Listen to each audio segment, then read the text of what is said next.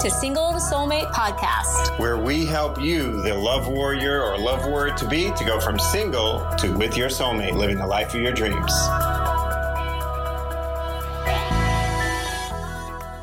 Welcome back to today's episode. If you haven't watched or listened to the first one in this series, I recommend you go back, listen to the first one, because every one of these in this series build on each other. Now, this is an exclusive inside event for our clients, the Love Warriors as we call them, and we're giving you access to it because we think it would be really helpful. Enjoy. So the next part of stocking yourself up for the storms ahead, the storms that we're in right now, or just the storms of life in general, is optimism. Optimism. So what is optimism? What's the definition of optimism? It's hopefulness and confidence about the future or the successful outcome of something. I'm going to say that again. It's hopefulness and confidence about the future or the successful outcome of something. So optimism is critical. Now, most people think optimism is just seeing the bright side, seeing the silver lining, and those things are certainly part of it. But to really stock yourself and really prepare yourself for the storms these days, the storms in life in general, regardless of these times, whatever, anytime, you're going to need real optimism. And so let's actually break down what real optimism is. Let's go back to the definition, hopefulness. So what's at the root of that? Hope, right? Hope is a great start. So what exactly does hope mean? It's a feeling of expectation and desire for a certain thing to happen. So if you have hopefulness, you have expectation and desire. So I've seen hope explained this way: a desire of some good accompanied with at least a slight expectation of obtaining it or a belief that it is obtainable. Hope differs from a wish and desire in this, that it implies some expectation of obtaining the good desired or the possibility of experiencing it or possessing it. So hope, therefore, always gives pleasure or joy, whereas a wish and a desire may produce or be accompanied with pain and anxiety. Because with hope, there is actually something that you feel could actually happen, whereas a wish or desire often doesn't have that. So that's why it can be accompanied by pain and anxiety. So you may find pain and anxiety running rampant in your life these days, right? Anxiety in America, I know we have people from all over the world, but I'm going to focus on America right now. Anxiety in America is at an all-time high, with around 1/3 of Americans reporting significant anxiety these days for a variety of reasons. Anxiety is actually the #1 mental health issue or disorder today. Now, one reason is that we have many wants, many wishes, many desires, but we have like little real expectation that we'll actually obtain the good that we wish for, want for, or desire. Do you get what I'm saying there? It's that wishing, wanting, and desire, but no real expectation that it's going to happen, that causes anxiety. So what can be done about that? Well, let's look at the second part of that word optimism. So hopefulness and confidence about the future or the successful outcome of something. So confidence and successful outcome. Now let's look at the words confidence and success. Confidence. Confidence means being sure of yourself and your abilities, not in an arrogant way, but in a realistic, secure way. Confidence isn't about feeling superior to others. It's a quiet inner knowing that you're capable. It's the feeling that a confident person has, that they feel secure rather than insecure. So here's a slightly different worded or explained definition of confidence. Confidence is a state of being clear-headed, either that a hypothesis or prediction is correct or that a chosen course of action is the best or most effective. So confidence comes from the Latin word fidere, which means to trust. Therefore, having self-confidence is having trust in oneself. So to be truly optimistic, to have real optimism, you must have confidence, which means that you have a knowing that you're capable. You're feeling secure and peaceful that your chosen path or course of action is the best or most effective in helping you experience or obtain what is that you want. And it's having that feeling of trust in yourself first and foremost. So let's look a little bit more into knowing that you're capable. So we all have moments or seasons when we don't feel capable. But the question is, how do you kind of like get your mojo back, right? Increasing skills, learning, growing your capability. As a woman, for example, you are what's called the relationship establisher and navigator, what we call the REN, right? Whether you know that or not, whether you're effective at it or not, you are. And so as you go, so goes the relationship. So are you capable of that important role that you have, whether you know it, like it or not? So when you have your skills in something that is important to you increase your knowing that you're capable. Therefore, you increase your confidence. When you increase your confidence, you increase your optimism, and then those see the bright side actually has some substance to it, right?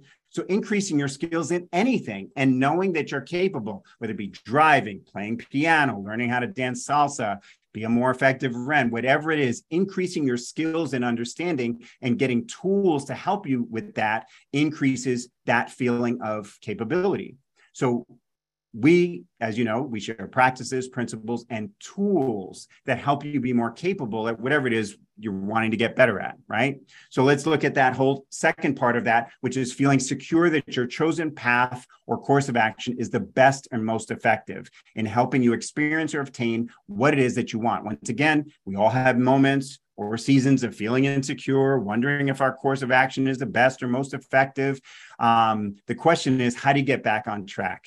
And how do you get back on track to what you know or believe is the best, most effective course of action? But if you're on your own, the question is still there. What can you do to make yourself feel secure that your path or course of action is the best and most effective one, right? So now let's look at having that feeling of trust in yourself. These are all parts of what it takes to be truly optimistic, right? Trusting that your chosen course of action is the best and most effective. How can you trust yourself more? As a love warrior, you know that all of our programs help you build that trust of yourself. But what happens when you lose trust in yourself or your trust gets shaken? It happens to us all. So you make some mistakes. You fall down, right? You lose your trust in yourself or your trust erodes. So remind yourself what trusting yourself feels like. What are you proud of?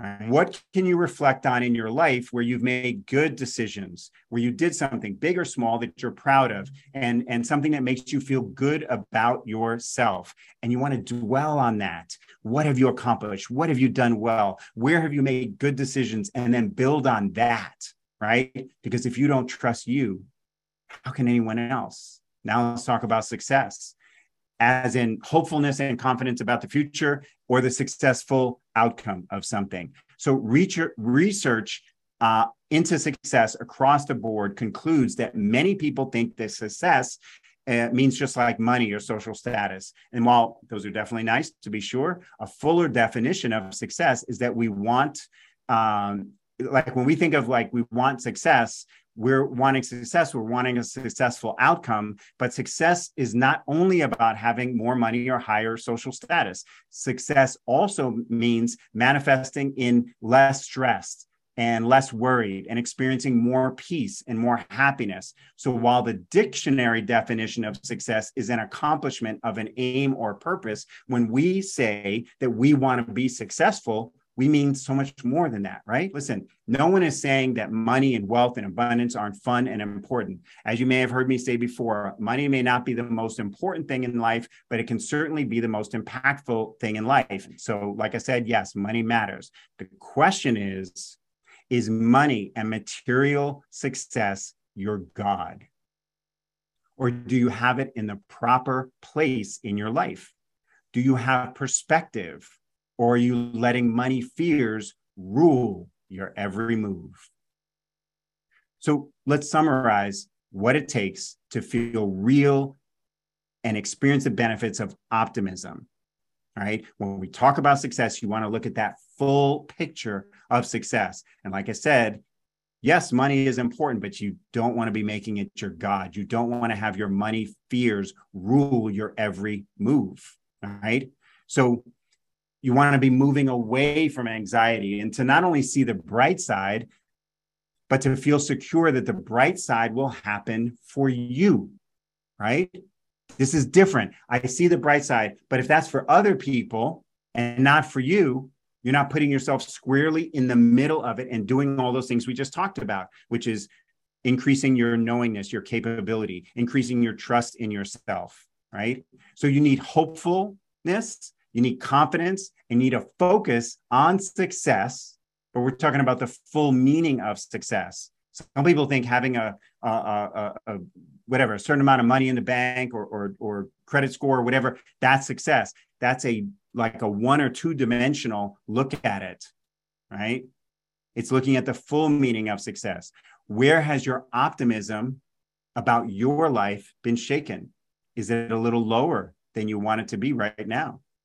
So that's actually a simple yes or no question for you. Could your optimism use an uplift right now?